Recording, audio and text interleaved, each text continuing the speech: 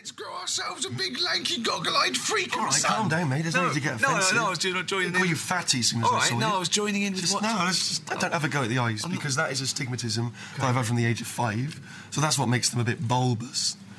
So don't just go with that. I didn't call you like Whale Man or the Blubber Man. No, yeah, but I don't go around calling myself the Mong Boy. Well, I don't either. I call myself the Og Monster. I'm not going to call you the Og Monster. Well, that's my name, isn't it? No, it's not. What's your real name? Nathan. It's a good name. Is it? Yes. Call you Nathan. Hi, everybody. This is Kimberly. And this is Katie. And you're listening to A Date with Dateline. This is going to be one of our nights of Happy Hana, Katie and Kimberly. Or Happy Hana, Kimberly and Katie. Can you feel Happy Hana? Can you feel the love tonight? Happy Hana, Cash Me Outside. How about that? There you go. Also, this might be our lone night of Keithmas. Happy Hana Keithmas. You're combining the two holidays. Yep. Happy Kwanzaa. Nope. No. I want it to be all inclusive. It's too much. It's too much. Okay. God forbid we are inclusive here. I just coughed it directly into the microphone. We're off to a great start. I hope everyone's having fun. Good holidays. Cheerio.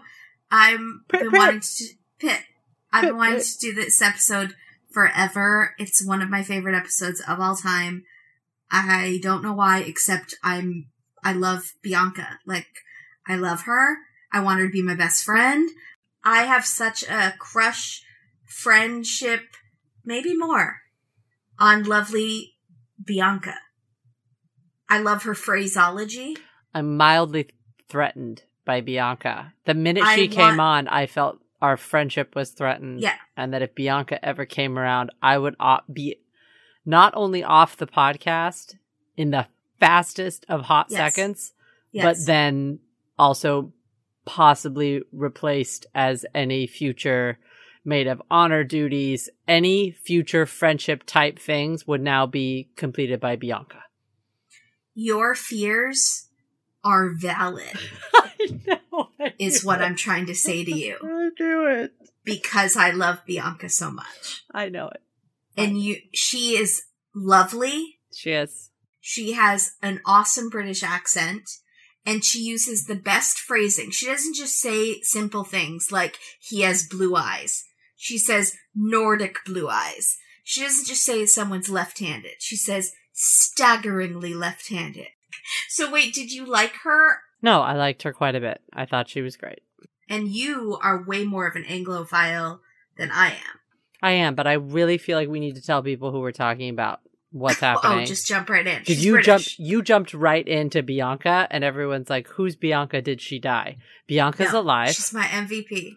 And my new best friend. She's skipping all around. So tonight's a very special episode because I'm doing the recap, much to everyone's chagrin, including Kimberly's, even though this is one of her favorite episodes. She has been busy. I bequeathed one of my favorite episodes to you. That's the highest honor I could give to someone. You did. Squire. A squire. This episode. Yes. If we haven't even said the title. It's called Suspicion. Now, we will be posting our links because there are at least 2 suspicions. And it took me a long time to find this episode online because the other one came up. So I'm glad I finally have it. But I actually did find one link that will take you to all 6 parts. I found that's that. great. I'll send it to you. Yeah. That's great. So because these websites are killing me.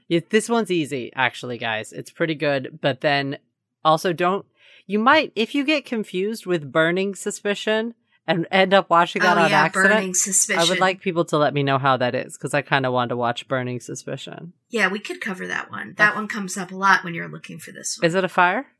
It must be. Or hemorrhoids. It's not hemorrhoids. Could be. Yeah, it could be. Gonorrhea. That was the fire inside, was gonorrhea. No, that was that was was the fire down below. The fire down below is gonorrhea. No, but the episode is called The Fire Inside. We messed up on that because the fire inside is acid reflux. Let's get it straight. You're so That's right. the fire inside. The fire down below. We were new at the podcast at that time. Yeah, we were did pushing. Not know. Yeah. All right. That's one of our earlier episodes where Katie does a French accent. Did I? Yeah, because of Sophie. Oh, ugh. Yeah, it was terrible. Yeah. Okay, why is it called Suspicion? We're back to our one-name titles. Honestly, don't know. It's as applicable to this episode as it is to every single other Dateline, in that there's always some suspicion, whether it's like a family member suspects somebody, or the police suspect somebody, or the DA suspects somebody. Really terrible, terrible, vague title that has nothing to do with this episode. Yeah, it really is. Yeah, it sucked. This episode aired originally February 3rd, 2012, season 14, episode 40, hosted by Arlene King, Keith Morrison. Merry Keithmas! Merry Keithmas, everybody! Do you have your Keith on a shelf? They should really do that. He's always watching. They really should do that. I know. I feel like they've done it on social media. Never watch alone. And it's like Keith leans on things. The Instagram account that's wonderful. We love you. Shout out. I've seen them do it. They've done several things like that with Keith. They just posted a Keith thing. That's very smart. Okay. Okay. So let's. Now it's time I get to just relax. Yeah, I know. What I've done here is I said suspicion, hashtag why can't I sell suspicion, spelled in the most atrocious way I've ever seen. Hashtag primary school failed me. It took me a long time. I could not spell suspicion. Oh, and then I was like, well, let me... Because ransom, I could never spell. I always had a D to it. Yeah, you always did ransom. How are you spelling suspicion? Weird. Well, here I have SUSPICIOUN, like suspicion noun. OUN? Yeah, I added a something in there. Oh, maybe you were trying to be British, like Bianca. Like suspicion. Color or favorite. Favorite. Yeah, and then I have suspicion with just all S's and no C. It's fine. We're going to put it out there that I've been failed by my primary school. So that's true. Okay. So the episode starts with Lester telling us that there is a mastermind living in an apartment building with a bunch of friends. And my initial thought was, this is Camden Martinique Part 2. And I got really excited because I thought that this was going to be another final curtain. I think the people in Camden Martinique thought they were as cool and wealthy as the people in this actual rich apartment complex. It is, which actually doesn't have a name. We talk about it a lot, and that we don't. This is what we know. This is a converted chocolate factory, converted into really cool lofts. So I'm calling them the Wonka Willy lofts. Wonka? Yeah, the Wonka lofts. Perfect. So, and they even throw about that the iconoclasts live here. And I feel like whenever someone uses that word, that's just like, okay, so the coolest of the cool rich people live in the Wonka lofts. Absolutely. In the middle of Salt Lake City. And they looked really Shocking. Cool. Yeah, I know, right? I had no idea that Salt Lake City had all these cool people. That weren't Mormons. No, here's the deal. I'm sure Mormons are cool too, but... I think that every cool person in Salt Lake City lived in this loft. I don't know. Yes. I think Salt Lake City's probably filled with cool people, but I think this was like who's who of cool and wealthy. Okay. Well, he said what the jobs were. Yeah, they said airline pilots, a documentary filmmaker. Then it was just like a bunch of, people that do things that are neat. Inventors. Like it made it sound like that. Yeah, it made it seem, an ex-Russian ballet ballerina. Like you wanted it to be things like that. It was a former Olympic speed skater. Yes, that was it. Yes. It was cool. So the crime that we have in suspicion takes place in November 2007. Now, the first people that we meet are going to be our residents of the loft, which is most importantly Bianca Wright. AKA Kimberly's new best friend / girlfriend / cool stepsister. Everything that... Every relationship that you could have. Cool big sister. Yeah, like cool babysitter. But so Bianca Wright is from lovely England, and she's not from England like, hello. She's not like Eliza Doolittle from England. She's Julie Andrews from England. She has super posh. So that very, very particular British accent where everything is enunciated exactly right. And it's very, very soft. And she's got, it's the Hermione accent. Does that make sense? The Kimberly does very well. But also, she grew up in other places, too, so I feel like there's like a different element to it. Right. She was raised in Ireland and Africa. Yeah. At the same time. Like, she's so cool. She's very cool, and she's lovely. She's, first of all, a lovely interview. She's great. She's great on Dateline. And she just seems like a fun and well-rounded, and she's beautiful. So it's just the whole, all right, enough with... Keith was charmed. Keith was charmed. Yeah. And if he wasn't, I would be suspicious using that word for Keith. Yeah. Oh, so that would be why it would be called suspicion, you're saying. That's what I'm saying. So we meet Bianca, and Bianca is married to Chris. And the reason that Bianca came to marry Chris is because she went to a party at the Loft. And they met, fell in love. 6 months later, they got married. So now they live in the coolest part of Salt Lake City with a few other people that we get interviews with. One person named John, and then another couple named Dave and Lisa, who seem to be all up in everybody's business and have all the goods. And I was a little annoyed with them at first because I thought that they were the friend that we were going to get the interview with that we didn't need. And it turns out we do kind of need them. Oh, yeah. I felt like they gave very good intel. Yeah, they're good. So all of this is taking place in the loft, in the Wonka loft, but it's very, very different than the Camden Martinique of last week. The loft is a very fancy place where people with money and who are entrepreneurs live. Do you think there's a pool there? Yeah, I do. I wouldn't spend that much money on I think there's a fancy loft. A roof. I think there's a roof pool, and I was trying to sort of figure out the layout of how they worked. Like, it looked like the upper floors had those like sort of covered balconies. Did you see that? No, and in fact I was wondering, like, what's the point of having this fancy building if you have no balcony? I think that the upper, what probably it is it's broken up to studios on the first floor, and then when you get up to the higher floors in the building, you've got a 2-bedroom layout, and that has a second floor. So like a mezzanine with a balcony. Yeah, I see. And those are twice as much. I see. That's what I think. Okay. I've done a lot of loft looking in my life. I bet these are millions of dollars, though. $1 million? Yeah, that's what I don't know what real estate is, but this seemed like the hot place to live. This looks like $1 million apartment to me. Yeah. Yeah. Or like high for the studios, maybe 800. Yeah. 750. Don't know. I don't know what the market is in Salt Lake. Yeah. If you're out there and you're a real estate person in Salt Lake, let us know. Also, let us know the name of this darn building. Why don't they tell it to us? Yeah. Ugh. Okay. Wonka Heights. The Wonka Shores. So, the Chocolate River. That sounds like something else. That's something else bad. That's what happens when you have bad Taco Bell. So, oh my God. So, Chris and Bianca meet at a party, and Bianca falls instantly in love with Chris. And Chris, according to her, is wonderfully sweet. He's very smart. He's everything she wants in a man. He's a big softie.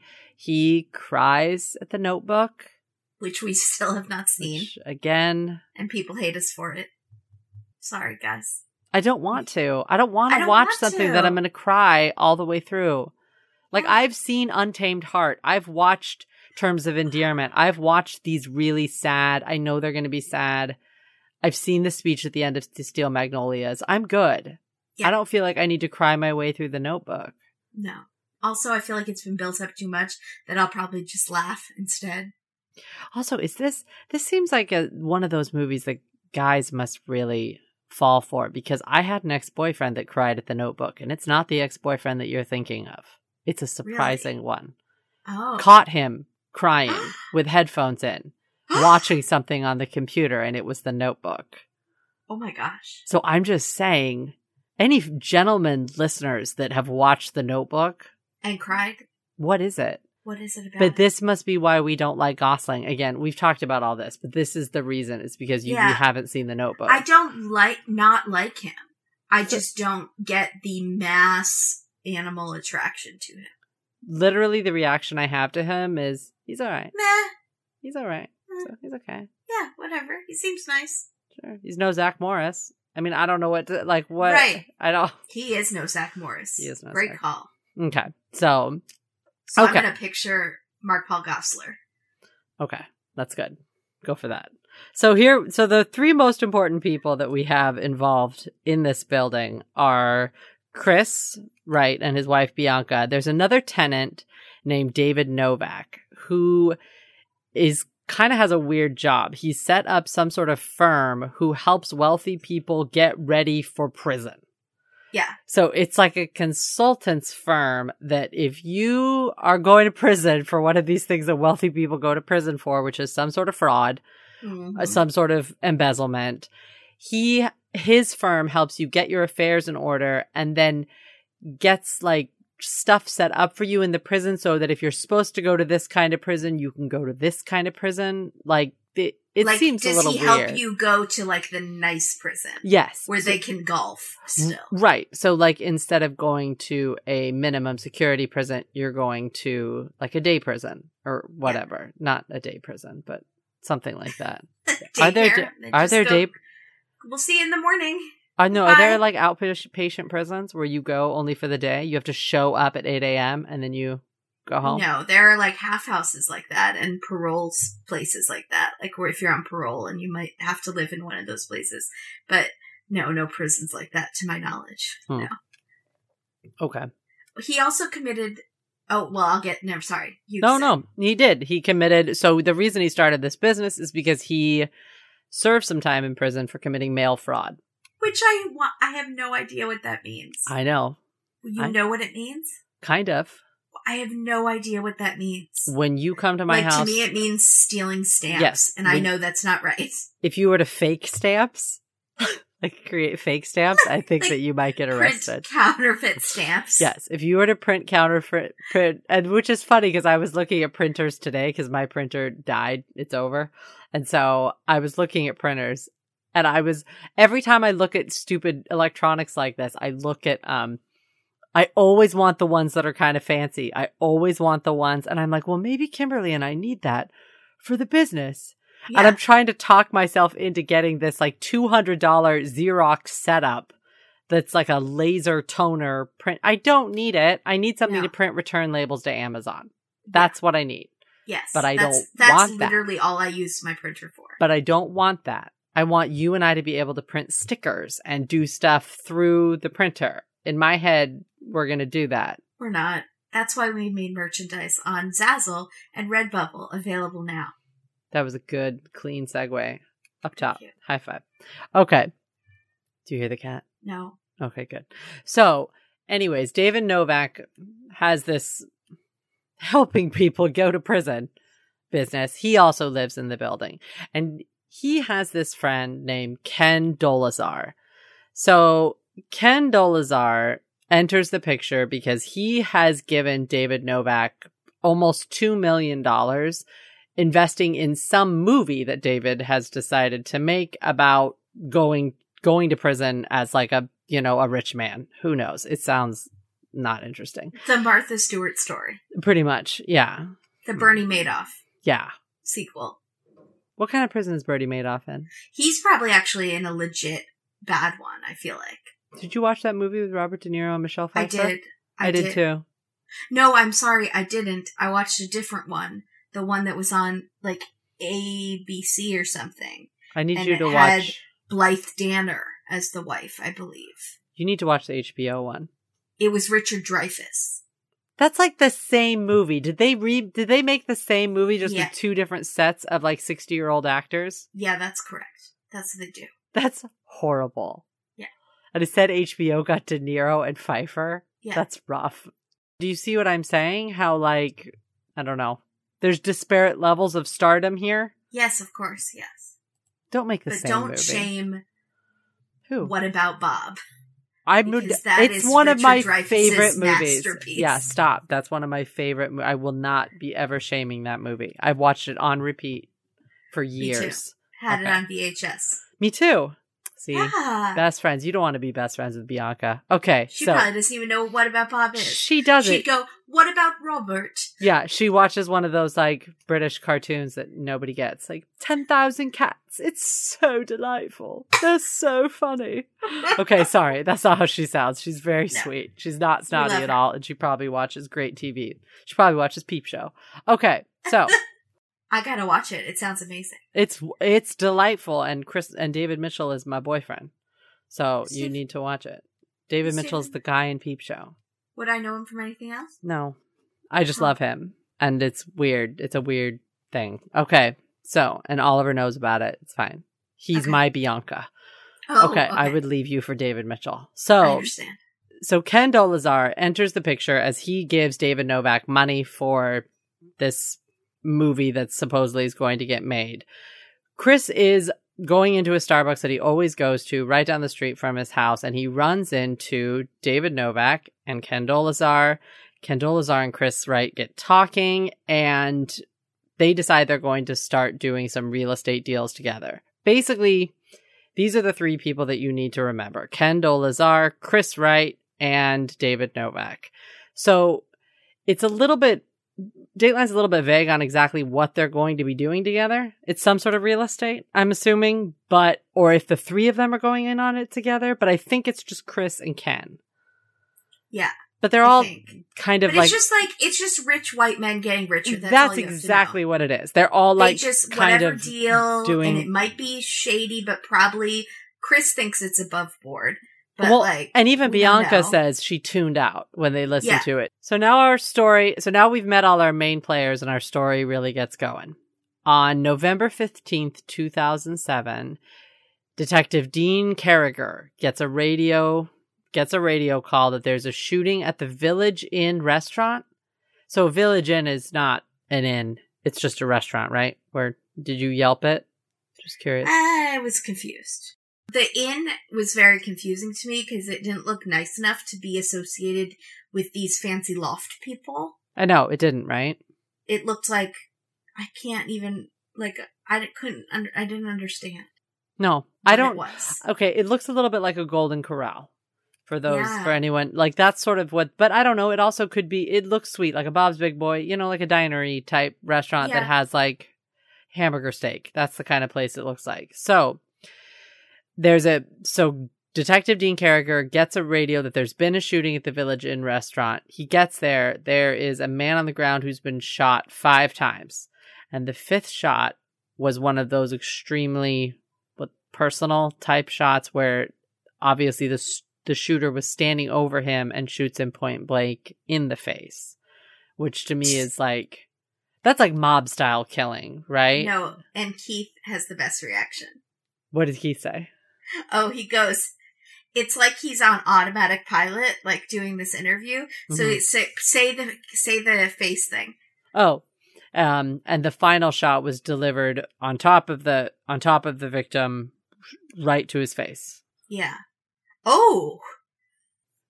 He does. You're right. He does. He goes, yeah, like he's just and then it hits him in the face, and he goes, oh. Right. Because it is like double take. Because it is a full-on double take. Because it is like, and then he says, I think he says it's like a professional hit. Like that's kind of what it seems like. They don't. Yeah, they wanted to make sure that Ken was dead because sorry, the jig is up. Ken. Although 5 shots does not seem very professional to me. That seems like I don't know. That seems much. sloppy. A professional would be like 1 shot, you're dead.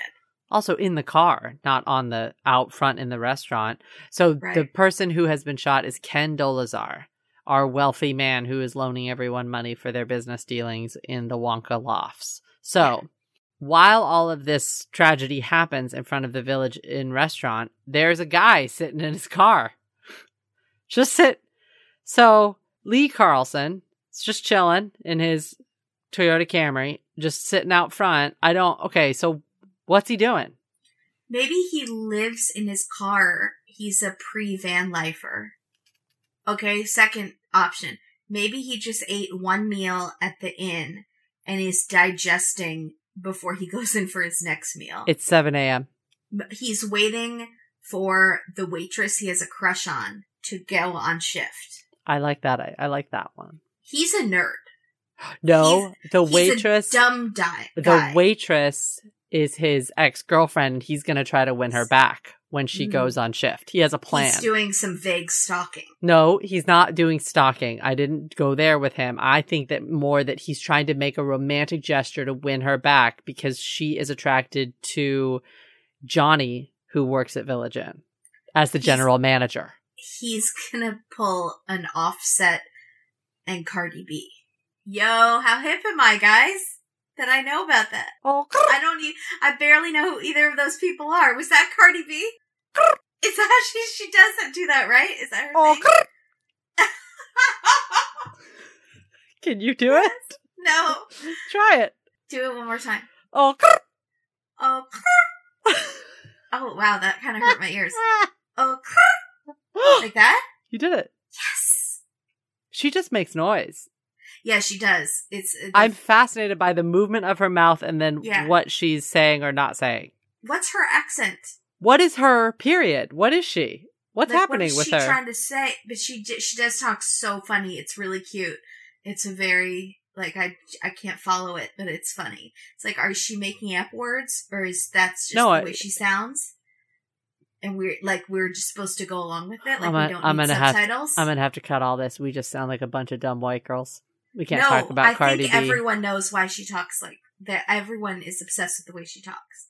I think it's awesome and adorable. Like, I'm fascinated. That's what I'm saying. I don't know any of her songs, but I've watched her like on SNL or interviews and going, I want to talk. Why does she talk like that? That's awesome. It's so cute. It's just like a doll that is programmed wrong. Or she does sounds for like feelings. So like when she's on a talk show or whatever, she'll be like, it was murder. Like she just does like she's like Bjork. But there's an accent there. It's not an accent. It's just words. I'm obsessed sound now. Effects. Okay, we'll get into it later. You have too many obsessions. All right, we got to keep going. We're never going to get through this. I don't even know what page I'm on. I have 3 pages of notes because I get carried away. Okay, so we don't know why Lee Carlson was sitting in the parking lot in his car. All of your reasoning sounded good to me. I wrote waiting to use the restroom. I don't know what I was thinking. Like maybe he didn't want to. Maybe the restroom in the bathroom in his apartment was broken, so he was waiting for Village Inn to open so he could just hop in and use their bathroom real quick. That's what I thought. That's honestly all I came up with. He also could just be like seriously checking on like the weather or times before he gets on the road, trying to see what the traffic will be. We're thinking way too much about why Lee Carlson was there, but the fact of the matter is he is there. And he witnesses the whole thing go down and then proceeds for the rest of the episode to remember more and more. To make up things. To make up things about what he saw. So. And I did not realize, I'm sure you'll get into more detail, but listening to the story about Liz's mom, Sandra Melgar, on Truth and Justice, it's like textbook what she did was what people do that get them in trouble. Instead of saying, I want an attorney, she's trying to help. It comes from a good place. But Bob Ruff is like, don't imagine what maybe happened to try to help them. Don't just say what you think. Just say what you remember. Don't make up anything else because you're trying to assist them. Would you not do? I would totally do that. Right, because we want to be helpful. But it's the exact wrong thing to do because then they can later say that they're catching you in a lie. We're both going to prison for a very long time. I'm learning so much from the podcast. I am so glad you listened. Podcast, I'm really glad you listened to Truth and Justice because I listened to it forever and I told you to listen and you didn't do it until now. It directly affects you because you know her. Yeah. I'm listening for Fizz, but now I went back and I'm listening to the season before also about those 3 boys that went missing. It's really you need to listen. Do you know his whole podcast started with Adnan, right? Yes, I haven't listened to That's why I started listening to it, was because I was listening to Undisclosed at the time, and then I started listening to Truth and Justice. But also, we need to get in touch with him and see if he wants to go to Chili's with us and talk about the case. Ruff? See if he comes to visit Fizz, then Liz, we Fizz, could all hang out. and all of us could hang out. Liz, my mom wants to have lunch with you too. Liz, let me know if you want to do lunch at Chili's. Okay, So moving on. Lee Carlson is obviously taken to the police department and describes who he thinks he saw as the shooter. He describes him as having a longer nose, a little bulgy eyes, which makes me think of Peter Lorre every time. Do you know Peter Lorre from Casablanca? Okay. Many other movies. Arsenic and Old Lace. Of the Arsenic and Old Lace. Monster. Aggie, aggie, aggie. Oi, oi, oi. Yeah, the Og Monster.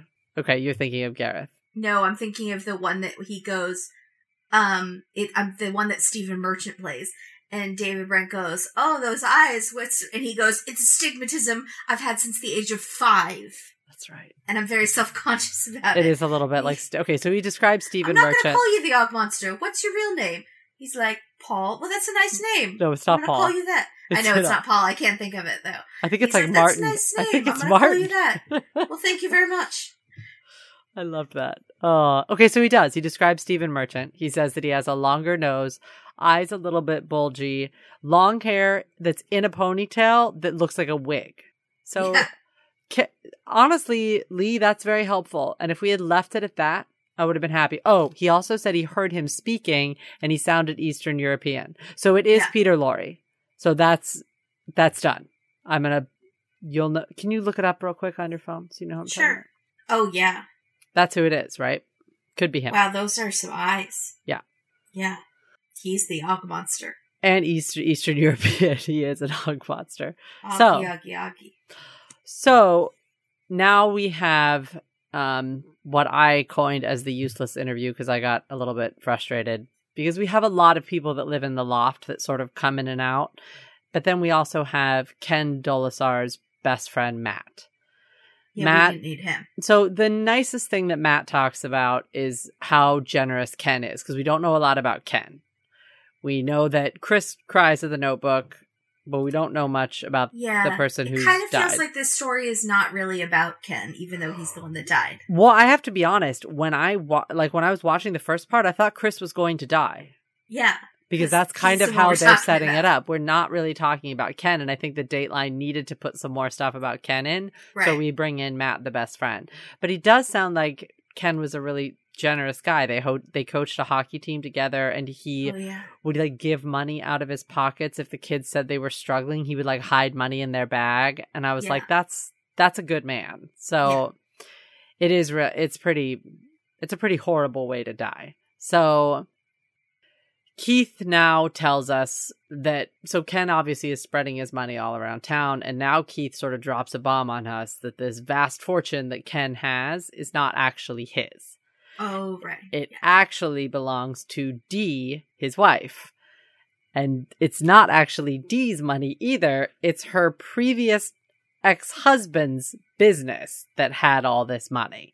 So this is seems to be one of those, again, very rich people things that everyone has bad feelings about all this money because now Dee is remarried but still has claim to some of this business fortune of her ex-husband, etc., etc. It's not the best situation. No. And she seems like a piece of work. She does, and I really wanted an interview with Dee, and I'm a little bit bummed, and we'll get to that. So, Detective... And I'm trying not to judge Ken for marrying her. Why? You think she's that bad? Oh, well, we'll get to it. Okay, yeah. Did he marry her for money? I don't know. I don't think so. He seems to be giving away a lot of money for someone who married someone else for money. That's true. He doesn't, I don't know, but we also don't know how many cars he had. Maybe he had 18 sports cars. Right. So he's just giving people $5, not $50. Right. Like I'm like in my head that he's stuffing like $100 bills into people's like he's like Mr. Monopoly. And instead could have been like, here's $3, go to 7-Eleven and here's get dinner. like 5 $2 bills, which is just irritating, and then people think you're giving them fake money. So Jesse, if you're listening, we see you. Okay, so Ken's personal assistant tells Detective Carragher that the day before that he was shot, he had a phone call to set up this meeting at 7 a.m. at the Village Inn. But he doesn't know who called. The assistant has no idea who the caller was. But there was also a voicemail from the person who had called left earlier in the day. And we hear the voicemail, and it's someone named Robert, and their name obviously really isn't Robert, but it sounds like every other guy in the history of the world. I don't know. They're sort of mumbly. He has a deep voice. He has a deep voice, and he says a lot, like you and I do. Yes, he does. Yes. So Robert, this call made by Robert, in quotes, had been calling from a prepaid phone that turns out was paid for in cash. But at this point, you know that it was a rich person because they didn't buy the prepaid phone at Walmart. They bought it at the AT&T store. That is actually a great point. You're so right. Right. I need a phone. I'm going to go to the phone store. I'm going to go to AT&T, not even like Metro PCS. They went to AT&T. Sorry, is Metro PCS like not? No, that's fine. But like, No, what's the fine. one that's kind of Cricket? What's the one Cricket that like Wireless? is Yeah. Cricket the one that like the service is not They're so good? terrible. Yeah. Okay. That's a shame. Okay, so, but he went to like straight, this person that buys the, like that was called, left the voicemail, had a fancy prepaid phone, basically. Right. So Carragher talks more to the family, and the family tells him that he needs to be looking into David Novak, the aspiring filmmaker / advice giver, corporate espionage advice giver for people that get caught.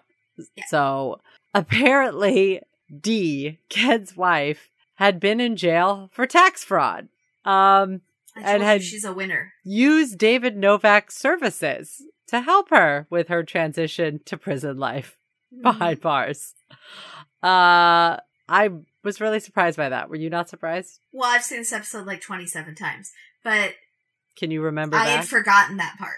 Yeah. So yeah, I was kind of surprised actually. So Detective Carragher speaks to Novak, goes over to the apartment and asks about this strange connection. Novak basically gives him zero info, but as Carragher is going to leave, he says, hey, why don't you take a look at this surveillance footage from the AT&T store where this prepaid phone was bought from, and David Novak identifies Chris Wright as the person buying the phone. Dun, dun, dun. Exactly. So Carragher goes straight to Chris's office. Chris sort of comes up with... now, this is the first time we hear anything about like Ken's personality besides the fact that he's super generous. Chris tells the detective that Ken was super paranoid, that he wanted Chris to buy him prepaid phones so they could talk in private. I don't know why. And basically, Detective Carragher's sort of alarm bells are going off because he thinks that story sounds really phony. The paranoia thing sounds a little much. And he also thinks, as he's talking to Chris Wright, that Chris Wright's voice sounds really familiar. And Carragher thinks that, oh my God, this is the guy that left the voicemail. So which we'll get to. Let's just say Kimberly's shaking her head and I'm shaking my head. They get a search warrant based on the fact that he was identified at the store and that his voice sounds like the voicemail.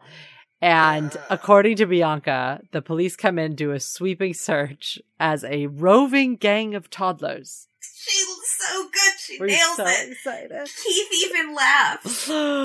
Yeah, she said they tore everything apart, and they even tore apart my toaster. She sets a picture.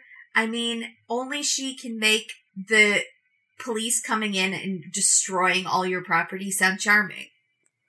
Also, it does make you think of Oompa Loompas. That's a roving band of toddlers. Yeah, that's true. Orange toddlers. We should just call this, I don't know. We should change the name of this episode. Good, we're going to do that. So, the police had already established that there was a 9mm handgun that was used as the murder weapon. And they pull out Chris's sort of intense assortment of guns. He had a lot of guns. Yeah. And, of course, the 9mm is missing, and they immediately arrest Chris. Yeah. Which seems all very circumstantial to me. Yeah, but they have a picture of the phone, him buying a phone. The phone. And then... The phone. The phone. Mm-hmm. And then the gun. I mean, that makes sense. They need more. But I understand why they're focused on him at this point. I guess. All right.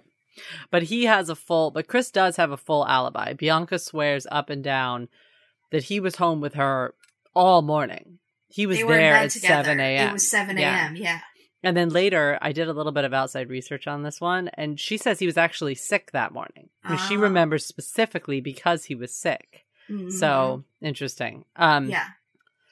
So now... we've heard women lie for their husbands before and say they were home. Oh, yeah. No, but Bianca sort of seems like a no-nonsense, but it also might just be because she's British, and it's like, well, Hermione wouldn't lie. No, she does. Yeah, you're right. She's like, he was there, without a shadow of a doubt. He was lying a foot next to me. Yes, he was. And it's also the fact that she uses, you're right, words like that. He was a foot away. Yeah. That you believe her. Yes. So then she starts talking a little bit more about David Novak and saying, because he lived in the building a few floors up, she was sort of going to him for advice because obviously he works to help rich people who are going to prison.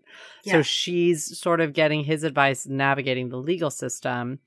And she tells Keith that basically she's going to stand by Chris's side because she knows that he's not a murderer. She says she doesn't want to be married to a murderer. And if she had any of the slightest inkling of doubt, she would leave him. She's not one of those women. Exactly. She basically says, I'm not one of those women on Dateline, except she doesn't say that, but that would just blindly believe him. Exactly. I know he didn't do it. He was there with me. Right. So the evidence that we have is the voice message and the fact that the call was pinging off a cell tower near the loft. Ugh. The missing gun, the stupid eyewitness who now comes forward and says that Chris is the guy that he saw. I mean, literally goes from long nose and bulgy eyes, and I didn't get a good look, to looking at a photoshopped picture of Chris in like a ponytailed wig. Yeah, he takes the picture of Chris. He takes and it's like, Chris, puts a wig on it on the computer. That's the guy that I saw. No, it's not. That is the opposite of what a witness is supposed to do.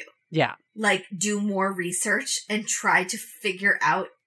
You tell them exactly what you know, nothing more. Because you are just imagining things. Your memory is faulty. And you are now photoshopping and putting together things online to see if, that's not what you're supposed to do. Lee is killing me. He killed me. He is so dumb. Yeah. I can't. And that there was piercing blue eyes, right? Is this the piercing blue eyes? Which he specifically said before he didn't get a good look except they were bulging. But he saw him from the side. And then, I know, and Bianca's like, eye color how would you see, she sort of does that's really sarcastic. Oh yes, because he had these Nordic piercing blue eyes from the side. And she kind of looks away. It's great. Yeah, she rolls her eyes. She really, she nails it. So it's at this point that I am noticing that what's happening before commercial breaks is that Dateline is using this puzzle graphic. Yes. To put basically together a picture of Chris Wright. Put together a puzzle motif of Chris Wright's headshot. Like a picture of him. Picture of the loft. So there's a picture of a loft, then you have Chris Wright's head cut out, and then there's a puzzle coming into place. Yes, it's like one of those games where the puzzle pieces slowly appear and you have to try to guess what it is. But then they're also doing this thing where they have the picture of the loft and then they take each set of windows and put a picture of who lives in that. They're doing that too. So you can visually see who lives above who. It's like a game of Clue. It is. It's like a board game. Is. Yeah. And they're like, here's where the Wrights live. Here's where that neighbor that gossips is. Here's where David Novak lives. Oh and then they keep moving things around and then puzzle pieces start appearing on the screen. Yeah. They go in on graphics and a theme for this. Oh no. I loved it. But then again, we've named it Suspicion, so I can't. Yeah. It should have been puzzle pieces. It should have. It should have been something with windows, a board game, something, right. Clue, Bad Neighbors, something we could have had anything. Yeah. Who's coming to dinner? Great. Damn it. I mean, that means something else, but yes. It does. It's fine. I tried. Who's coming to brunch? That would be more likely. I bet they have brunches. They totally have who's brunches coming there. for a nightcap? That means something different too. Okay, but anyways, so apparently what we find out after the commercial break is the killer had used Ken's car after the shooting to flee the scene. So they find Ken's car somewhere. They don't tell us where or how they find it, which I feel like would have been a lot of evidence, but that's fine. And apparently they find a tiny piece of Chris's DNA in the driver's side of the car. Yes.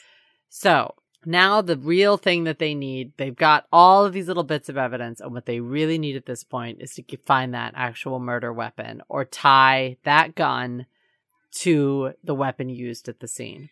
Right. So the detective Carragher gets some sort of phone call from one of his buddies down at the station and says, "Hey, did you check that gun case? Because sometimes those gun cases will have or sometimes the gun case will have a shell casing in the, with the gun." The gun people sell a gun with a discharged bullet as like part of when you buy the gun.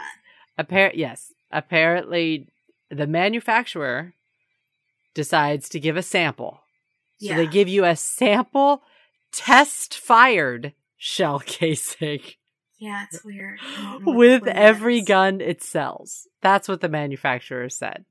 So why in the world would a gun manufacturer company do that? This to me was the most because it wasn't, you understand, it wasn't a shell casing. It was a fired shell casing. Right. It's very strange. So that you could match it when you're doing your own shooting? I don't get it. So that you can match it if this gun kills someone? Is this like a killer prevention? Is there a place in the, a drill box and it has the foam that matches different parts? Is there like a cutout for that casing? Or does it just float around inside the case that the gun comes in? Yeah, is it in a little baggie? Like, why would they need that? I don't know. So here's... I don't know why you would keep it. I mean, I guess if you're into guns, maybe you'd keep everything that came with your gun. That's exactly what I wrote. I said, why wouldn't Chris just throw it out when he opened the gun? Strange. And then also, maybe actually every time a new gun model is made, there should be a fired shell casing that's kept on file. I think the police do that now. They do that. Okay, I was just... I think. It's very smart if they do. I think they do. We need to do that, if not. But I might be disappointed and they don't. Okay, that's going to be upset. But you see because I feel like that shell casing is there just to catch murderers. Right. Because otherwise, why would anyone need it and why would Chris keep it? You just throw it away. Yeah. So Bianca at this point says the word categorically, and I thought you would love it. And I wrote it in quotes. I do. I said, Bianca says categorically, and the baby Jesus comes back to life, is what I wrote down. There's another word she says that makes the baby Jesus rise again. There is? Yeah. Oh, God. Okay. I knew it. Okay. So Bianca basically starts countering all of the evidence that they have. Chris doesn't have a European accent. Why would Chris wear a wig to a meeting with someone who he already knew was really, really paranoid? Who he's met before. They know it would be a fake wig because they know he doesn't have a ponytail. Oh my goodness. Also, and so obviously Ken would drive away. If Chris pulled up in a wig, he'd be like, bye. And so Chris is also completely left-handed and the murderer was right-handed. And she says categorically. No. Unequivocally. No. Staggeringly. Left-handed. There we go. So he cannot do anything with his right hand. No. Like, I'm crazy right-handed. I can barely do the remote control with my left hand. Oh, yeah. And this person, this dum-dum, the one thing he did say from the very beginning was he saw the killer take his hand out of his right pocket and shoot the person with his right hand. There you go. But apparently Chris, who is left-handed, can shoot really well with his right hand, even though he's staggeringly left-handed. Oh. Which is very interesting, going back to Bob Ruff, because the second to latest episode, they think the killer was left-handed, and Sandra is right-handed. Really? Yeah, they think the blood spatter proves it. It's really fascinating. I've been only listening to Sleuth, but I gotta get caught up on that podcast. But I just had a really horrifying thought that if I was ever witness to a crime, Kimberly, I would be convinced it was the left hand. I would be like, you could not change my mind. Yeah. And then I'd send someone to prison. And I'm completely car blind, so I could definitely send someone to death row. God help us all if we ever witness a crime. All right. Also, Bianca, getting back to Bianca defending all of the reasons why this evidence is bunk. She says that she lost the gun on a shooting trip at the Great Salt Lake. Now, I'm just going to say this. For some reason, when Bianca says her British pals come into town and they go on a shooting excursion at the Great Salt Lake, it sounds delightful because I feel like they're all in tweed and they all have like little snacks and like they're going fox hunting. They're drinking like ale and sort of warm, hot toddy type drinks in thermoses. And they're all going out to the Salt Lake with pistols to shoot at who knows what. Rocks, trees, but I don't know. They wanted the American experience of going shooting, these British friends. So they probably brought Bud Light and some red hats. But do you see what I'm saying about how when I'm picturing this British shooting excursion, it sounds great. But then if at any other Dateline I heard about people going out to the Great Salt Lake with guns, I'd be like, oh, they're river rats. Yes. That's super what I'd be like. And gross. And we with hate like guns. big tank tops. Yeah. Okay. And sweat. No, these friends, unless these friends were given like a total American makeover and they were given like trucker hats like Ashton Kutcher in the 90s and board shorts or something, which it would be really funny to dress them up like that. But I think they weren't. They just wanted to pretend they were American for a day and see how much Americans love guns. We're also forgetting. Yeah. The only way is Essex. She could have friends like that. Well, Joe. Oh yeah, she's well, Joe. They could be like that. I don't know if Bianca has friends like that. They go tanning, no? Like that version of George. It's called Georgia Shore or something. Yes. Georgie Shore. What's it called? The British version of Geordie Shore. Geordie Shore. Geordie Shore. Yeah. It's amazing. Either way, this trip sounds hilarious, even though you're totally right. I would roll my eyes out of my head if I heard about a shooting trip because I don't like guns. But when she says it's like British people trying to see what Americans do, I think it sounds hilarious. And then they lose a gun. And then she loses the gun. Yeah. And that's like kind of, you believe her story because it's detailed, but it's not super detailed because she just says, look, I put it down. It was getting dark. We went to go do other things. And honestly, it just came home without it. I don't know what happened to it. And then the friends totally back her up. They have the two other friends from the loft on. And she says, look, we watched her accidentally throw her wedding ring away. So then I remembered that there was a few years ago that I threw away 2 wallets in 1 year. Yeah. One at Sharky's, one at still an undetermined location. Never to retrieve them. They were gone. But it happens if you're just absent-minded. My mom lost 2 phones. Well, the same phone at the top of the hiking trail 2 nights in a row and had to go up to the top of the hill in the dark 2 nights in a row to find her cell phone. So it happens. If you're one of those people, they say she's so sweet, but she's kind of a dingbat. That's what they said. Exactly. So it makes sense. It does seem a little weird that and it just happens to be this gun. Right. So, but then Keith says, but she was no dingbat the day they searched the apartment. So when the police come and do their search of the apartment, she is very skeptical that this mystery sample test fired shell casing that comes with every newly purchased 9mm is, that was actually in the case with the gun. Where the gun was supposed to be. She said she remembers the police officer opening the case. She was standing right next to her and that there was no casing inside. So she's pretty convinced that was planted. Yeah. She said she was watching them like a hawk. And then it does seem a little bit like Manitowoc County when the 6th time they looked for the car keys, they found the car keys. And then my thought was, are you allowed to videotape if people are searching your property? Yeah, I would think so. Could she have had her phone out the whole time and just been going around? There are pictures of her sitting there. There are, upset at the table. So I'm wondering if you're allowed as a citizen to videotape what's happening if the police are searching your personal property. To show that they don't plant anything. This is a question. Later. Yeah, that's a good question. Okay, we gotta find out. Okay, so now the loose puzzle pieces. Basically the puzzle has completed, and it was a picture fully of Chris's face, right?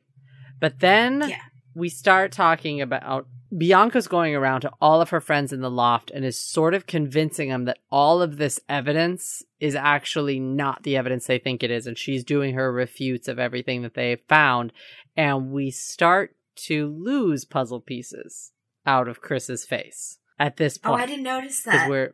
We start to lose puzzle pieces. That's when we start to lose it after she refutes all the evidence. So now we get to get a little more close and personal with the loft friends. Dave and Lisa are the two main ones, the married couple that live, I don't know, a couple floors down. So Dave and Lisa are having dinner with David Novak. And apparently David Novak and David Lisa are very good friends. And this is after Chris has been arrested and Bianca's been going around to everyone. And David Novak announces that he's moving. I didn't feel like Bianca was going around to everyone. No, I think she's just... No, I think she's just having conversations with her friends, and they are, even though they were at first probably like, oh, well, the police must have a lot on him, are starting to see, no, the police are actually wrong. Yeah. But also, I don't think she was like Jehovah's Witnessing, knocking on people's doors, going, let me tell you about Jesus and why my husband is innocent. I didn't mean to make it sound like that. I more meant it like she has gotten the word out. The things are not as they seem. Yeah. I don't think she's putting up flyers, but I think she's talking to her friends. So David Novak announces that he's leaving. He's moving out of Salt Lake City, just out of nowhere. Dave and Lisa say that basically Novak has been nervous ever since Chris has been arrested. And so I think they kind of started to come to this conclusion on their own.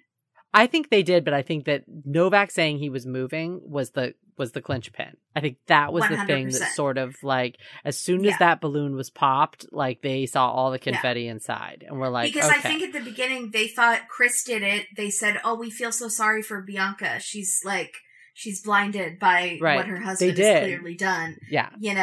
We don't, we'll still be nice to her. We're not going to shun her, but we think he did it, obviously. But I think that's why I'm saying I think Bianca convinced them, because they had said that at the beginning. They had said, no, like we feel really bad for her. But I think it was a lot of Beyonce. It was a lot of Bianca like saying, Beyonce. No, listen to me about the evidence. Sorry, I don't know why I say it like that. There was a Saturday Night Live skit where I can't remember if it was Kristen Wiig. She was like this southern uppity woman who would be like, Beyonce. That's how she pronounced it. God. It always made me laugh. Like fiance? Beyonce. Yeah, kind of, yeah. That's funny. Yeah, it made me laugh. So Dave and Lisa decide to do a little bit of investigating on their own and start talking to other people in the loft building, and come to find out they all knew that he had done some time in prison, right, for fraud, but he had told everyone in the loft building sort of different stories about what exactly happened. And what exactly happened was, it's like this huge con. It wasn't just like mail fraud. He was making stamps in his basement or opening somebody's mail that he wasn't supposed to. It was like the Dateline bottom of the lake, but with David Novak. Yes, it was. But he made it seem like he printed some fake stamps. Yeah. No, and instead he used a private... Okay, first of all, this is the most rich white guy scheme bougie, yeah, I think I've ever heard in my life. The con was he used a private flying club, which... What even is that? What does that mean? Like you have... okay, whatever. I can't. I just don't live in... All right. I just feel like my people probably aren't allowed in this flying fancy club. I don't think my people are allowed. It's an exclusive club. I think if you have ever lived on a farm, you are not in this club. Okay, so used a private flying club to run an insurance scam And as this scam sort of, which I don't know what an insurance, it's fine. As this scam starts to catch up to him, he fakes his own death. Yes. He like crashes a plane into something and leaves it there. It is like bottom of the lake. It totally is. It totally is. Yeah, it I totally didn't even realize, but it really is. Yeah. Do you think he ever wore jeans with zippers on the thighs? Well, that really bothered you, didn't it? It did. They were horizontal zippers across the thighs. Yeah, I don't know about that. It's very upsetting. I think, no. I think he had an unnatural amount of headshots. Like a lot of him, like, sitting on stairs again. Why do guys do that? Stop sitting on stairs and taking pictures. Okay. So unless you're like a family of 15, then you guys should all be sitting on stairs in every picture because it's easier. You can get everybody in. True. Yeah. That's okay. true. Like the Brady Bunch. Yeah. Yeah, exactly. That's fine. Okay. So also he never told anyone in the building that he was the one who identified Chris, which was the start of this whole rigmarole.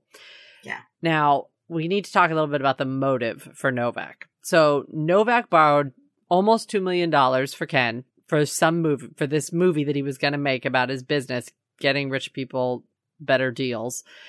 Sounds like a winner. There was never any movement with the movie. And the Loft friends say that Novak used to like brag about Russian mob ties.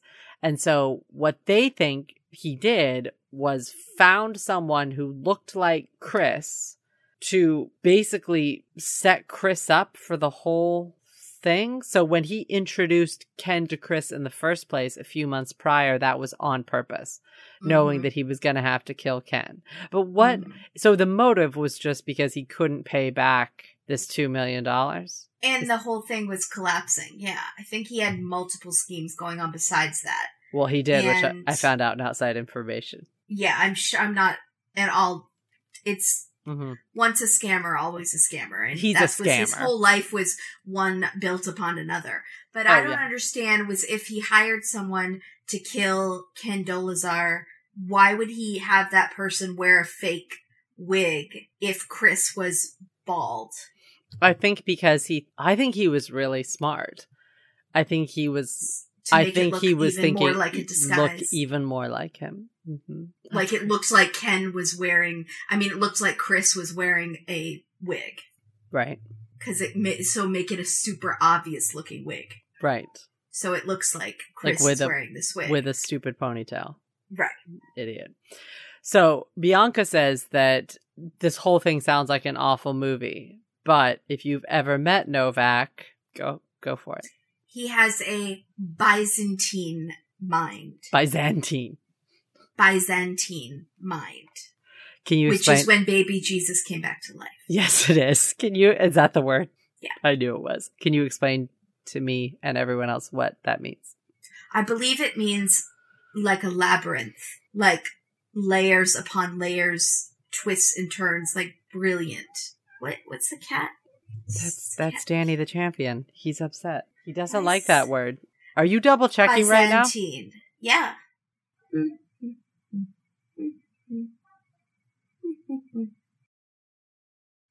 Intricate, complex, elaborate scheming and intrigue, especially for the gaining of political power or favor.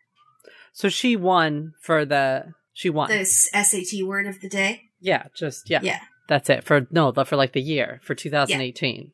Yeah. Yeah. Good job, Bianca. You did it. Even though I don't think this aired in 2018. And she dropped it like nothing. Like it was nothing. That was the thing about it. No, it was just right there. There. So the plot was too involved, convoluted, labyrinthine maneuvering. So you nailed it. Look, I said now. You nailed it. Okay. So she thinks that when she kept talking to Novak after Chris's arrest, that he was probably just fishing for info, which, of course, it's exactly what he was doing. And another Loft friend says that he had invited Novak over for dinner one night. This is long before anything, and had asked him, have you ever thought about committing the perfect murder. Also, which I think is what rich people talk about. Jeez, and it becomes this, like, the deadliest hunt. What's the deadliest catch? The deadliest game, where they hunt people on an island. Like, this is what rich people talk about. This is the hard thing, is the person saying this is like, of course you asked that. With like, and you literally can picture him in sort of like a dark colored button down. Yes, with smoking like a cigar. With maybe French cuffs, so maybe he's got like a glinty cufflink on, with a cigar on the veranda with the brandy with the swirling glass. Like, this is exactly who that guy is who's telling us this story. And then you picture, of course, they're sitting down after dinner, the dimmer's on, you know, the lights are sort of low, and he says, "Have you ever thought about committing the perfect murder?" Yes. Barf. Whatever. So I would like it if you and I sometime after Chinese food and watching 90 Day Fiancé, Kimberly, have you ever thought about stealing from a friend? I mean, it would make more sense because we host a podcast about Dateline. Right. But when these two rich white dudes say it, like, so rich, like, it's so creepy. So creepy. And also it's like, you'll both get away with it. I have a dungeon, a secret lair, where I have captured several homeless people, and no one will miss them. Master Bob. Yes, except with transients instead of slave women. Oh, Lord. So Novak answers him and says, well, yeah, and he says the key is getting someone else arrested for the crime, so police will stop looking.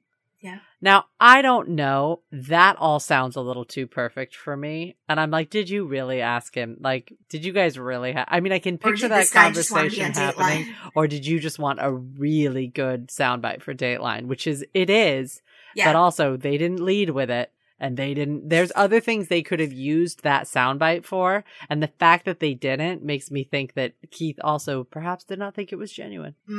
Interesting. Keith is a scholar and also an older man who might have a conversation with someone involving the perfect crime. Oh, he sounds so good doing it. Keith did not fall for this shenanigan whatsoever. I'm just going to say that. But it is the coldest thing because it shows not any disregard for the person you're murdering, but also not any disregard for the person that you're framing for your murder.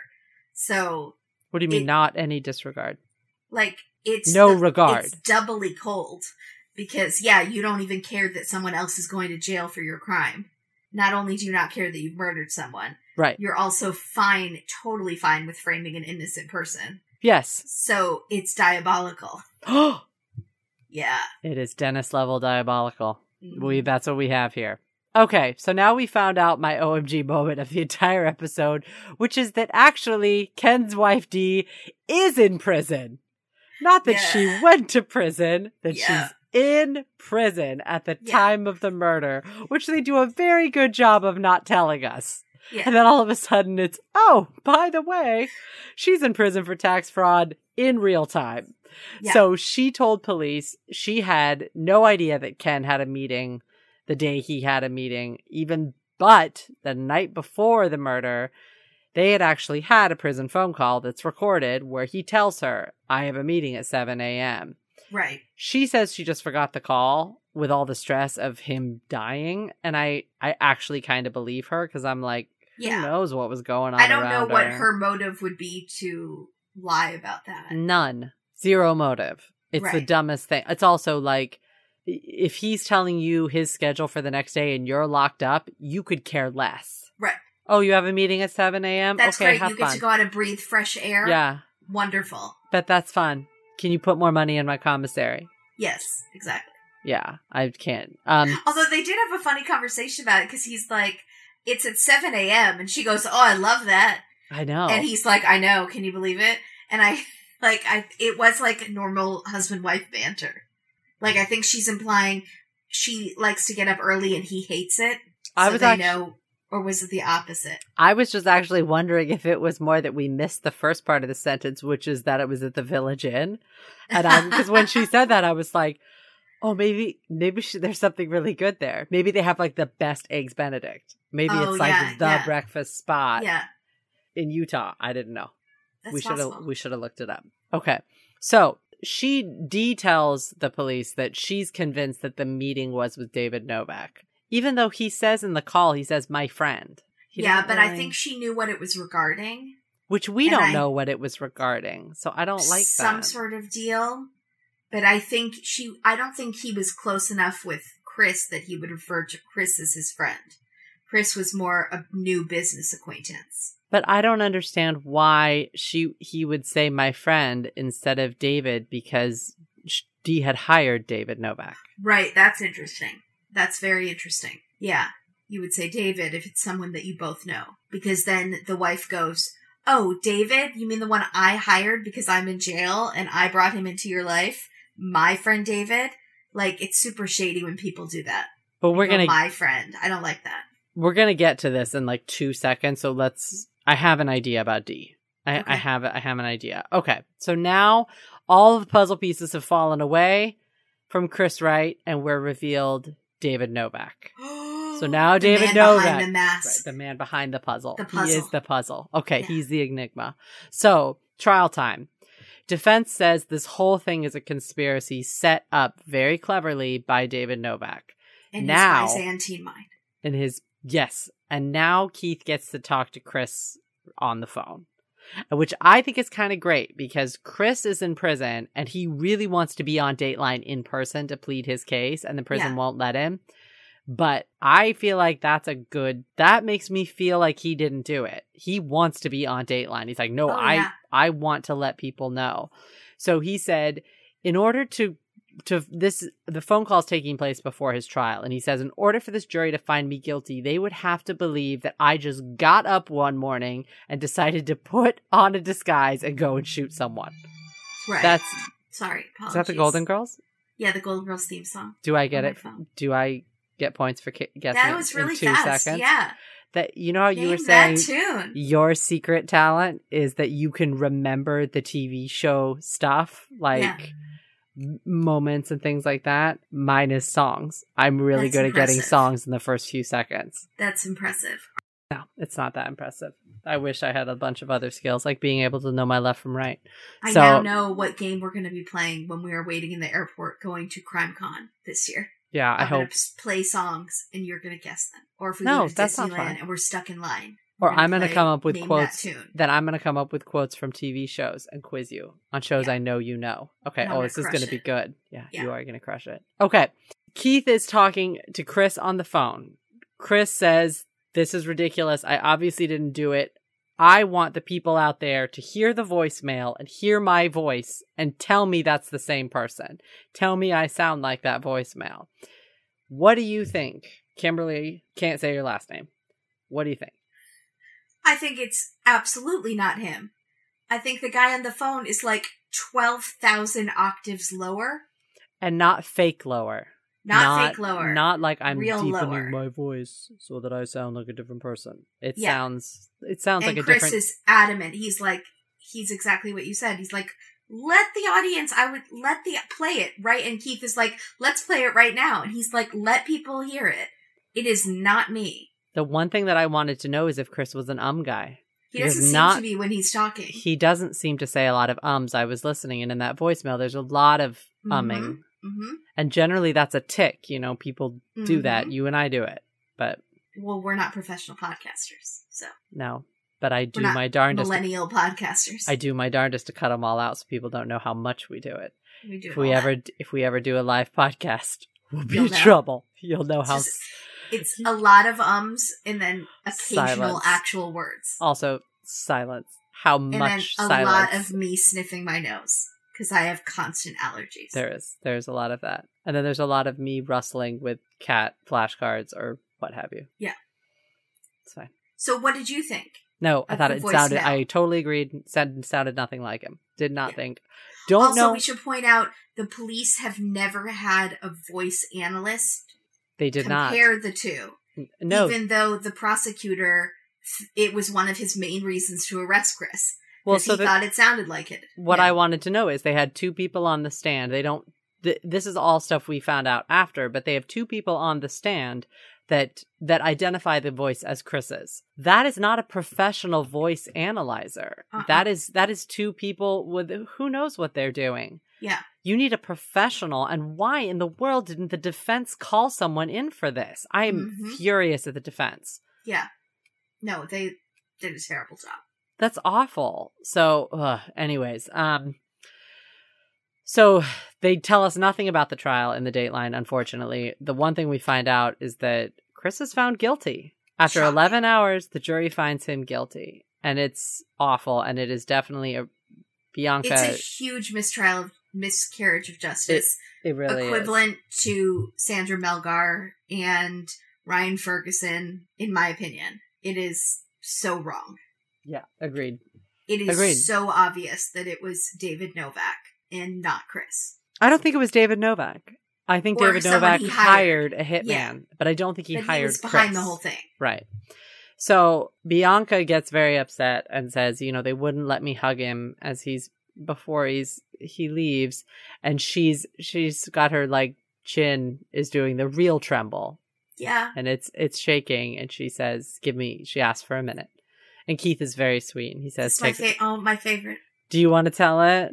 Because the way she's laughing, she sounds like Mary Poppins or something when she's she does. Crying is unacceptable. Like she's she's almost laughing at herself. She's putting on a brave face. Mm-hmm. And then she's like, and he is so sweet. He's so endeared. He's like, and why is that? She's like, because I'm English. And he laughs. It's the sweetest thing. It is. It's you can't not fall in love with her in that moment. No, it's a really sweet, it's a very human moment. Yes. And we do get to see that on Dateline, but for particularly this one is very sweet. So, then we find out that Rascally D from prison, Ken's wife, has filed a wrongful death suit against David Novak. Yeah. So I found that fascinating. Yeah. And I like it. And I was really excited about it. And so... But... What? I thought, oh, well, that's great. That means she thinks Chris is innocent. Except it's not. Go. She thinks David hired Chris to kill her husband. Which I think is nuts. Get off the Chris train. Why is everyone on the Chris train? He didn't do it. Unless I'm stupid and I'm missing something. I've seen this episode a cajillion times. This is why I have a Google alert on my phone for Christopher Wright. And why I get furious, because every day I get sent stuff about this rich, stockbroker guy that is not the Christopher Wright. I just want to know if there's anything for an appeal or anything. I want to help. Yeah. I adamantly think that he didn't do it. Unless we're idiots and we're just charmed by Bianca being amazing. Have you been to Right is Wronged? No. Is that the website? That's Bianca's website. So is she... Oh, so continue. Well... Okay, so pretty much this is the closing of the episode. They get some sort of sneaky footage. They track down David Novak. Yeah. They get this kind of sneaky footage of him. I don't know. He's not doing anything. He's with a lady. I don't know who she is. His wife. I guess it's his wife. They say his wife. Maybe. Okay. And so... He's at a Starbucks. But of course he doesn't... Yeah, he's at a Starbucks. What's his Starbucks drink? But doesn't Keith say, of course, Starbucks or something? Yes, he does, because that's where he initially met Chris, was when he Uh-huh. was there with Ken. But what is it? We'll get to his Starbucks drink. We'll get there. Okay. So, of course, he doesn't want to talk to Dateline. He just wants to say he had no involvement whatsoever, because, I don't know, I feel like he's a garbage person. But well, and he hasn't talked to any of his loft friends since he quickly and suddenly moved out of the loft. Exactly. After Chris was arrested. Sells his loft and is bye-bye. After he had done a bunch of construction on the loft. Exactly. Upgrades. Yeah, they said that he had put all this time and money into and then just this bolted. Loft. But it made it sound like he had... Friends. It made it seem like he had more assets. So I'm wondering if he also had an office as in another loft or something like that. It made it sound like there were multiple assets. Yeah. In Salt Lake City. So I think he's one of these scammers that we see where it just goes, we will never know the half of how far his schemes go. And I think he's been scheming people since he was a kid with a lemonade stand. I think that's just what he does. He's just a con man. Yeah, he's a giant con man. Yeah. So we end the episode with Bianca saying that she will work till her dying day to prove his innocence. She said, I wouldn't leave a dog in this situation. Yeah. So Keith is like, you'll fight forever. you'll keep fighting for him. And she's like stiff upper lip, and she's like, yep, no problem. Like, I got this. And apparently she has. That's what I wanted to know from you, because I'm always nervous that I'm going to read that they're getting divorced or something. No, she's sticking by him. I think he's the love of her life. This website is right is wrong. It is pretty good. It looks like you can submit to their mailing list and help support and things like that. Oh, I want to. Okay, I'm going to. So it's right spelled WRIGHT is wronged. And they do have some updates on there. Nothing's that great. I don't know what's going on with his attorney situation, but maybe they need some financial stuff, because he did this huge complaint against the DA, who we do meet in Dateline, but I just didn't talk about him because there's nothing to talk about, really. The annoying guy who thinks that the voice sounds the same. Yeah, I didn't even write him in because I was... he's so terrible. I was irritated. So, but... I think they need like a really big... famous like Kathleen Zellner to pick up this case. Yeah. Or a podcast. Yeah, honestly, because it could use some publicity. Because they have like the Dateline stuff posted everywhere. So Dateline went in their favor on this, because the Dateline is set up in the way that Chris did not do it. Like it really is. So I did find out that so we did this big complaint against the DA, and I think it's in review right now, the ethics committee, for what the DA did, because I guess there were large parts of recorded audio interviews that were deleted. There were issues. Oh. But the saddest thing is, and she said, please, Bianca says, please excuse, he wrote it himself, the complaint, but he hand wrote it. He said, we don't have access to an attorney, and he doesn't have access to computers. So the entire complaint is handwritten, like, beautifully. Oh, no scribbles, all in like legalese. And it was my precious moment when I saw that, because it kind of hurt my heart. And I'm like, he's just doing whatever he can. If I have to write it, I will write it. And he wrote it. And it's like pages and pages. I know, it's really sweet. Don't cry. I want to cry about Bianca giving up her entire life in England to move to Utah for this guy, because he probably is amazing in multiple ways. And now she's there with like these loft friends, but like they were his friends, but I'm sure they're her friends now. But like she could go back to England. Like she could. Maybe she does. Maybe she does. It looks like she has a smaller apartment. They show their loft and then they show her apartment, and it looks like she downsized a little bit. For legal costs. I have good news. Okay. And outside information. So Novak in 2011 was ordered to pay $7 million to D. Dolezal. He lost. And did he pay it? I don't know. They can't find him. There we go. So he lost, but he lost the wrongful death. $7 million judgment to D. Yeah. But I still don't. I mean, D is a scammer too. So apparently, she's not going to do good things with that money. So here's where I think the real motive comes in. And Dateline didn't really talk about this, but D had hired David Novak to help her with basically get certain amenities while she was in prison, and get like a shorter time. Like there were things so this $1.9 million that Ken loan David was it was not all for the movie.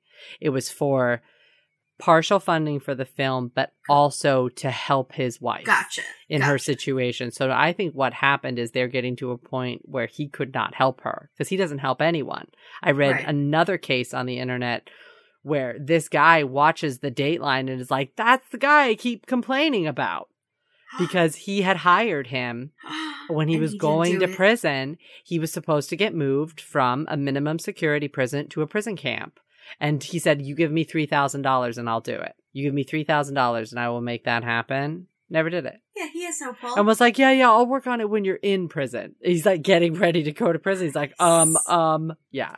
And then once he got to prison, he could never get a hold of them. Scamming the prisoners. Yeah. God forbid he ever winds up in prison again, because has a lot of enemies. He's in trouble. Yeah, it's not good. So he's He's a shady businessman. I wonder what his wife is like.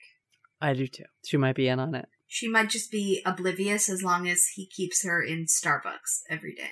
Could be. Which I have said that's all I really want. That's to true. be wealthy enough that I can just guiltlessly afford Starbucks every day.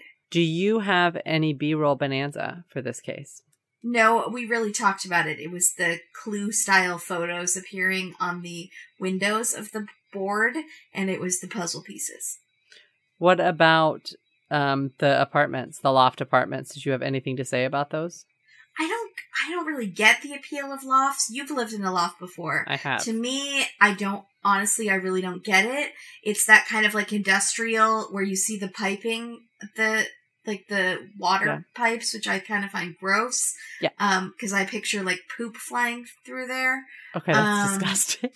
But, I mean, they look nice, but I don't get the appeal of a loft. I guess I'm not hipster enough. It doesn't do anything for me. That's all I have to say. I thought I was going to be really cool. Yeah. I wasn't that cool. No, I was hot, and then I was freezing. There was no in between. You were hot or you were freezing, and there was always a party or somebody cooler than you next door having a party. Yeah. And a lot of attractive people. Yeah. Very attractive. That's just too much. That was a lot. Chaos. I don't want to see my neighbors. I want to go in with my Chinese food, see no one, close the door, no one hears me, I don't hear anyone else. But then the building was seized by the FBI after we moved out because our landlord was doing... Do you hear Yeah, Danny? that I hear. Danny's upset. Okay, what else you got? MVP loser? Yes, go ahead. Well, Bianca Obbs. Of course. My loser would be a tie between the prosecutor, who thinks their voice sounds the same, and the witness, who just started making things up. Lee. Yeah, the one who's stalking a waitress. We don't know that, but we do know he needs to stop making up stories. That was ridiculous. Yeah. You're not allowed to do that. No, Lee was definitely... Well, I mean, Novak for sure, but we consider him like the actual criminal. No, but Lee Carlson. The witness. The witness was terrible. a rough one. Yeah, that was bad news. Yeah. And MVP was Bianca, of course. Yeah, I'm so glad you liked her. I was really scared that you wouldn't like her. Why? In what world would I not like her? I am scarred from Sheila Davalloo forever. You've done this to me. Oh, good Lord. Drama. I didn't do it to you. Bianca is the best, though. We could be friends with her. Yeah. We need more British friends. We really do.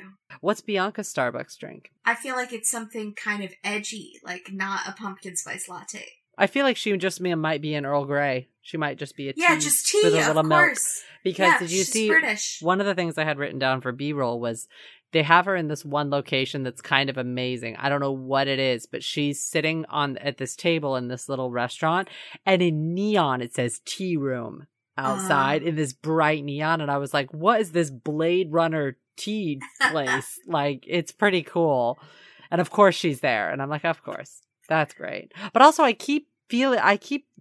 don't know anything about Salt Lake City because I keep feeling like they're in like Seattle. Like it doesn't register. Yeah, it did feel like Seattle. It did know? Because of all these like entrepreneurs and things. Yeah. It's just not what I thought of Salt Lake. My view is, I think, very skewed by what I've seen on TV. So it seems like super. Are you saying Sister Wives? Sister Wives before they moved to Vegas, yeah. And what's his face? Warren Jeffs. There you go. Yeah. What's his Jeffs? Oh, what else you got? Brands unhappy being on Dateline are now associated with murder. Yep. Maybe Starbucks. Maybe Willy Wonka. That inn. Oh, the Village Inn. I mean, literally, it's associated with murder. Someone was shot in the face outside of it. Yeah, that's true. Rough. Yeah, that's not great. That can't be good for business. No. Well, you never know. People are weird. Was there any weird fashion police? I didn't. No, none at all. Bianca's perfect, obviously. I didn't like the witness's hair. It was that part in the middle, and then the swoopy, like, C's on either side, like a Coco Chanel sign, and I didn't like it. Do you know what I'm talking about? Wow. No, I don't. And he just had dumb face. I didn't like him. Okay, he was a mouth breather. Okay, here we go. So the Village Inn is open until 3 a.m. Good Lord. Are they open for like, what? How many hours are they open a day? Oh, yeah, they open at 5:30. They're literally closed for 2.5 hours. Wow. 5:30 to 3 a.m. So our witness could have had a full breakfast. Yeah, and they are like, I was right. They're like a Denny's. So it looks like they've got the pies in the the glass case. So it's not an inn at all. Omelets. No one stays there. It's not like a motel. Village Inn restaurants. I think I was very confused. It's all right. I think I everyone thought it was like was. maybe a restaurant in the lobby of a Motel 6 type thing. No, and then it's by some museum because they said after a visit to the museum, there's nothing as great as eating breakfast. Their menu has many good-looking foods, so I decided to eat the Nashville Scrambler and the chicken fried skillet. What did I tell you? This is chicken fried steak central. I know it. I know it when I see it. Bianca does not go there to eat. Okay. Never. They have a breakfast burrito. I bet she does. I bet she likes a good breakfast burrito. They look like they have a good peach pie. Bet you she's a peach pie girl. Yeah. Anyways, I can see that. 3 stars. 3 Good. stars. Now we got it. You lose 1 for murder automatically. There was a murder in your parking that lot. brings you down from an A to a B rating. But that makes more sense why Lee is hanging out in his car at 7 a.m. He's not waiting for them to open. They opened at 5:30. So he either just ate and is getting ready to go somewhere. Okay. Anyways, it's not that important. Okay. He unbuckled his pants and was digesting and sitting in his car. Mm-hmm. And then that distracts you from even more seeing details of people's faces because you're digesting. The blood is rushing to your stomach. He was in a food coma. He can't be trusted. I don't notice things when I'm in a food coma. I think we've nailed this. You did it. Sorry, I just thought of a title, so I'm writing it down. Oh, good. Okay. All right. Do you have titles, my friend? I think David Novak's the type to say F you to the police by singing Suspicious Minds. I'm caught in a trap. Uh-huh. But just as like a little F you. Yeah, maybe. Can we agree, though, that Suspicion is not a good name for this episode? It's a terrible title. I'm sorry, guys. Dateline, what happened here? This is just not a good name for this episode, I feel like. I don't really have better ones, though. I have a couple. Oh, good. Okay, so I'll go first, because mine are not good. Yeah. The one where Kimberly finds a new best friend. Sorry, I can't tell if you're upset or not. Your face is just dead. Don't cry out loud. Just keep it inside. And learn how to hide your feelings. Okay. Like a good neighbor, David Novak is there. That's not bad. You know, right? And lofty ambitions. Oh my god, I had lofty goals. I played around. I went back and forth. See, we both did it. Mm-hmm. You're in my head now. I am. I Done. go for the puns now. Okay, that I've is good. changed completely as a person. I am moving that from pencil to pin. That is good. I'm sorry, from pencil to pin. I didn't say it like that. Yes, you did. Let me read my others. I have... I don't trust you to think that David or Chris is not the guy on that voicemail because you don't hear yourself saying pen and pin completely wrong. Here's the deal. You've just noticed pin or pen thing. For years I have said But you're only calling me on it now. You used to only call me worse. on dirt. It's getting worse. That's because I'm getting lazy in my vocal cords. Okay. Your condition has worsened. You don't have much time left. Are you ready? My other title is Side Eye. Because he only saw him from the side? Because it was the side eye. And then Bianca keeps giving side eye when she's making the statement about it. Okay. I thought it was a dual meaning, and I thought it was good. Okay. Side eye. And then I have My Bloody Byzantine. Woohoo! Okay. Instead of My Bloody Valentine. I got it. My Bloody Byzantine. Yeah. Okay.